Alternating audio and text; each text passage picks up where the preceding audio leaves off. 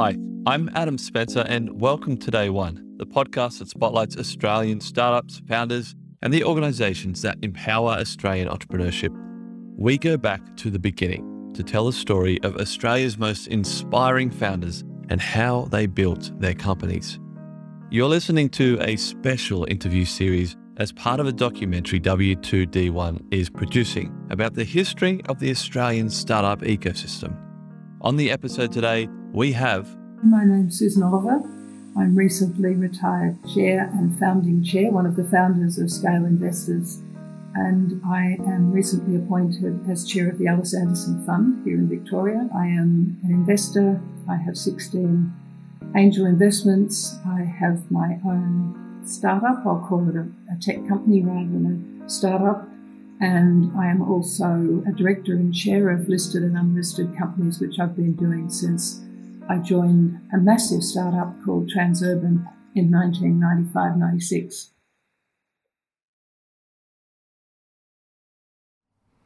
Can you give me two elevator pitches of Scale Investors and the Alice Anderson Fund? Okay, Scale Investors is based on an American group that I met in New York many years ago, 2010, 2011, who form an angel network who individually put up their hands to invest in female or women-led startups, or startups where a woman is a senior member of the team and has an influence on the direction of the company. So we launched Scale finally in 2013. My co-founders then, I sought the support of Carol Schwartz and Annette Kimmett, and Laura McKenzie was our first CEO. And so we've been running since then. We've funded about 13 or 14 startups and more than that in second rounds. We think we've probably brought about $13 or $14 million out of our own pockets and brought about $50 or $60 million into those female founders through working with other angel investing and VC groups, early stage investing groups. We also sit on the board, mentor, and so on our investor companies. And we had the exit of the year in 2019. The Alice Anderson Fund, while Scale pioneered this focus on investing in women, the point being that at the time I was working this through, less than 2% of all of the funding at early stage was going to female entrepreneurs, to women entrepreneurs. And now it's about 3%. And this is consistent with the US and the UK. So women are really not participating in the startup ecosystem in the same way as males are. And perhaps they're not being supported to do that as much either. And so Scale has focused on developing women to be investors as well as being recipients of that investment. So it's both sides of the equation, but importantly to put women on the panels, on the selection panels, so that there is diversity in that selection of who gets funded and what gets funded. Yeah, I think that's really important. I just had an interview prior to yours and this come up as well, especially that stat around 2 and 3% of all funds. Why do you think that is the case? As an investor myself, at earlier stage, I invest in the person, in the individual, in the founder. And I think it takes a little bit of understanding and empathy of their journey. And I think that's sort of a natural human instinct. So I think males on panels may find it more comfortable to invest in males, and females on panels may find it more comfortable to invest in females. So I think it's really important to have that diversity. I also think that women are perhaps a little bit more reluctant to ask for money and feel they have to go further down the journey and to be much more certain before they ask for that cash. And then they might ask for too little. So they then spend their time doing subsequent rounds and raisings instead of driving their business forward. So I think there is something about women being a little bit more risk aware. They certainly ask for less. When they do get that money, they use it very wisely. And that's certainly my experience. So, I think we're probably reluctant to do that big ask. And I think the guys don't have that same reluctance. Just a quick side question. I am curious to learn more about your relationship with Launch Victoria, because I believe they put your name forward How did you get involved with those guys, or are you involved with those guys? Well, Launch Victoria is behind the Alice Anderson Fund. Oh, okay. And so I was appointed by Launch Victoria to chair the Alice Anderson Fund. The relationship with Launch Victoria and the Victorian government goes back a long way. It goes back to the start of Scale. The Victorian government, through both colours of politics, have supported Scale all the way down the journey. It's been fantastic support. And Launch Victoria has been the agent for that in more recent years. How did you get involved in investing? Okay, I think it's probably better to ask, how did I get involved in this whole sort of entrepreneurial innovation startup world? Yeah, okay. First of all, I got to know Roger Allen and Roger Buckridge, who were Allen and Buckridge, which was one of the very first VCs in Australia, the very first fund in Australia. And at that time, I was also working at Invitec, where I did the technology strategy and built a business within Invitec. So technology strategy and finding commercial outcomes for science and technology have been my interest since 1980 something. And I've done a lot of work writing, trying to push governments to fund this. I firmly believe that there's so many problems in the world that there's no end of need for solutions. So let's get going and innovate and get good answers out there, and let's create that value in Australia. So that's a bit of a passion. And then what made me interested in Scale and starting Scale was that I have my own technology. I'm a co-founder of a software platform. And when we went to VCs, early stage funders, we got lots of no's or not yets, but we got no advice or support whatsoever. So this was in the years before 2010.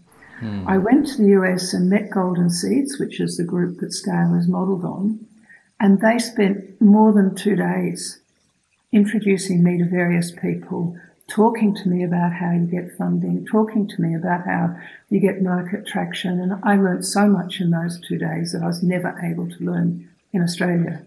So I wanted to start to create that aspect of an ecosystem where people with great ideas, great technology actually can get the support that they need, which is not just money. Money certainly helps, but it's a lot more. It's about access to markets. It's about mentoring. It's about advice. It's about wisdom. And so that's really the beginning of Scale, was that experience. What year did Scale start, and what did the landscape look like from your perspective in terms of the startup ecosystem during that time?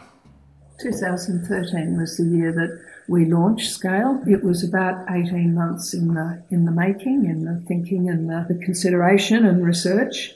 2013, there was certainly no emphasis on funding women entrepreneurs or creating any particular support for women founders. So that was completely new, and we pioneered that notion here in Australia. There was very few places you could go to which were truly venture capital, that is, early stage capital at risk for that early entrepreneur. And so angel investing also had been, it was certainly present. Melbourne Angels was active, and thank goodness for them.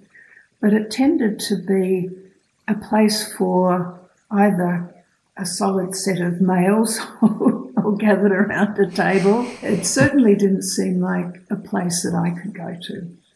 And so how do you entice women who have never invested in early stage companies to think about it and learn about it? So Scale was a place for action learning and to give that early comfort that you were in a group and you're working together and learning together. So that's a very big part of what Scale was about, that filled a gap in the landscape that just simply wasn't there. What do you think we as a community as a whole, what are we doing extremely well from your perspective? I think the support, now the whole sort of landscape of investing and giving support to startups is so much better. It's really moved along, and I think the whole sort of technology enablement and personal socialware and software, etc., has opened a door for innovation in the hands of relatively non-technical people. And I think that is so exciting, and I love to see it. I think there's still gaps around what I'll call deep tech, serious tech, because the pathway is longer. And so for an angel investor, that's a big punt, and you'll probably never see any real value out of an investment of that kind. And it's not always the same sort of model of you've got an idea, you find a customer, you do a proof of concept, and it goes on its way. This can be a technology that really is transformational, and I think that sort of technology in Australia often gets met with disbelief. And it's back to that funny old cringe thing that we have in Australia, that if it's really good, it can't be invented here. So I think still attitudinally we struggle in Australia to see that we can be the biggest and the best and the brightest, which is disappointing. Do you have any really unpopular opinions that you absolutely hold true and people just don't seem to get on the same page with US? I think we are a shocking market for our own technology and invention, a disgraceful market for our own technology and invention.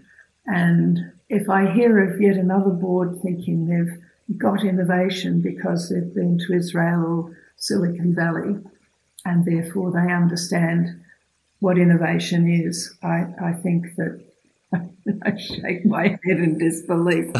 And I think of the really great examples of where great ideas have met terrific marketplaces, and there's that proximity to the marketplace, and those customers say, look, do this and do that, and it gets to market much more quickly, it gets the right sort of customer input, it gets the right sort of capital behind it, and we just don't do that.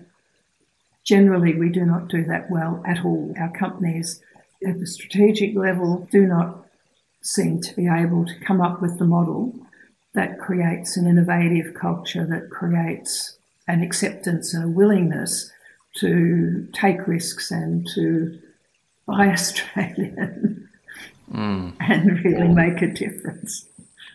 So do you think we're on the right track? And if not, what's the biggest change that we need to make? Look, if we're looking at a curve that's going up and it's going up exponentially, so it's getting better and better, and I'm very encouraged by that. When I stepped down from the board of Scale on the 30th of June, just a few days ago, I was really pleased to see that there was another generation of people. There was more support for women. There was much greater understanding that women's founders needed support and were more successful when supported. So all of that is fantastic, and I can't see that momentum going away. And from Scale, for example, many of the angels have met each other and now got their own startups, which are going extremely well, and many of the other angels are now investing much more broadly than Scale. And with the Alice Anderson Fund, we now have a potential $300,000 injection of capital into a sizable investment by an angel group into female founders. So that's fantastic. I'm really pleased with that and feel that Scale's now institutionalised and the understanding is there that we need to support diversity.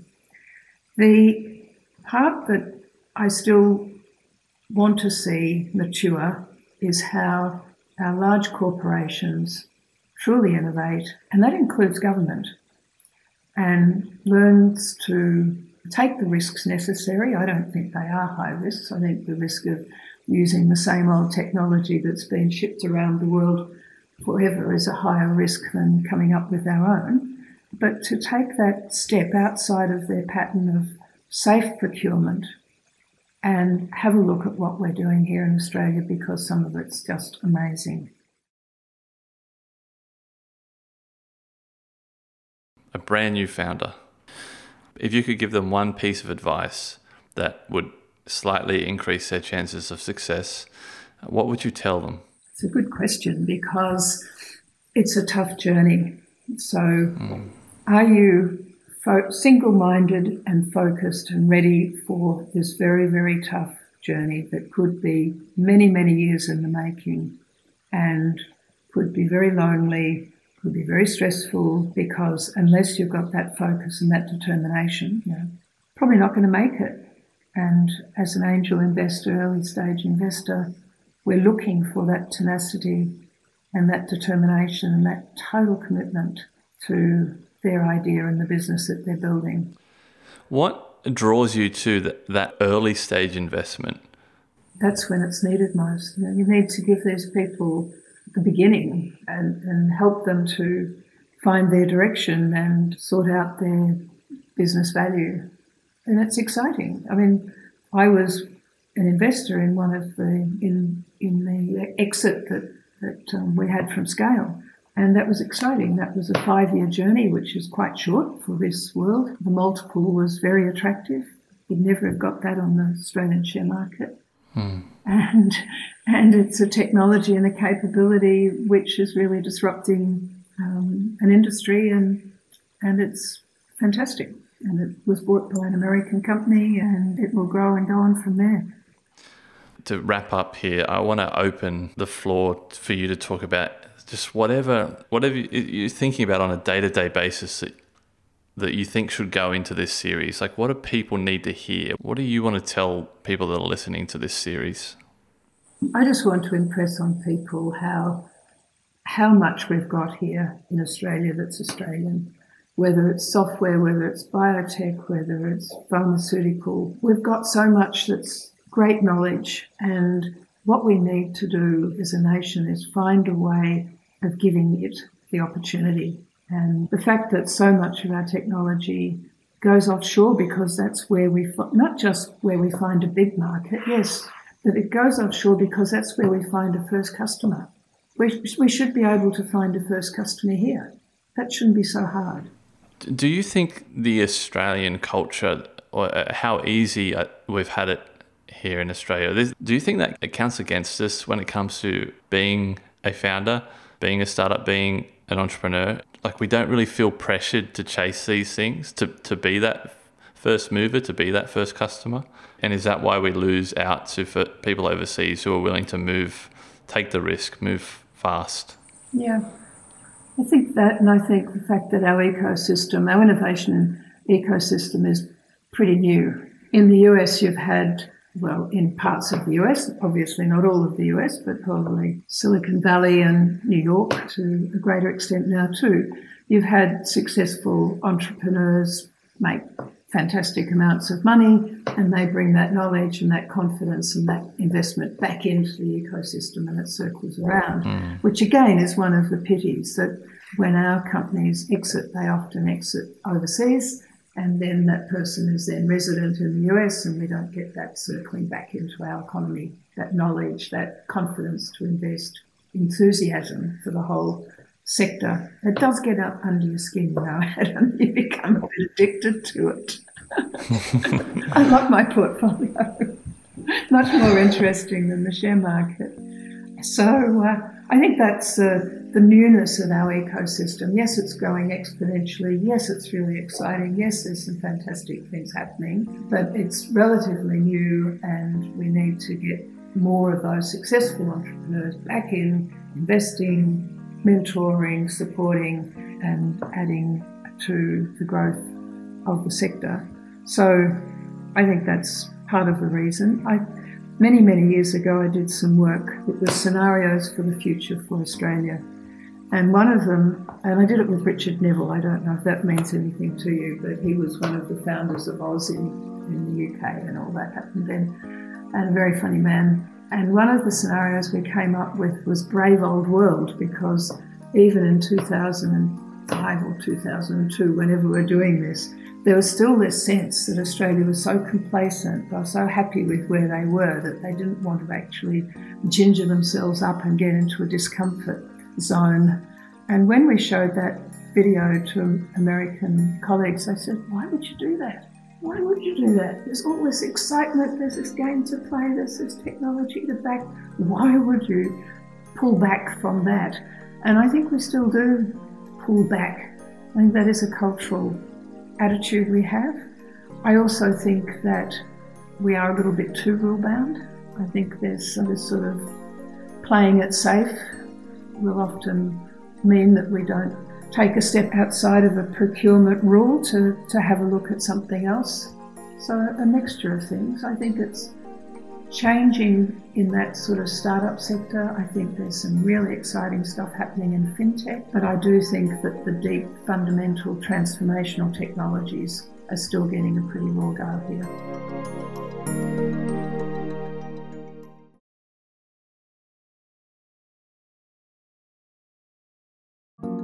I hope you enjoyed that interview. More interviews are on the way. Follow the podcast wherever you're listening right now. Stay tuned for more interviews with many, many more amazing people from the Australian startup ecosystem. Thanks for listening and see you next time.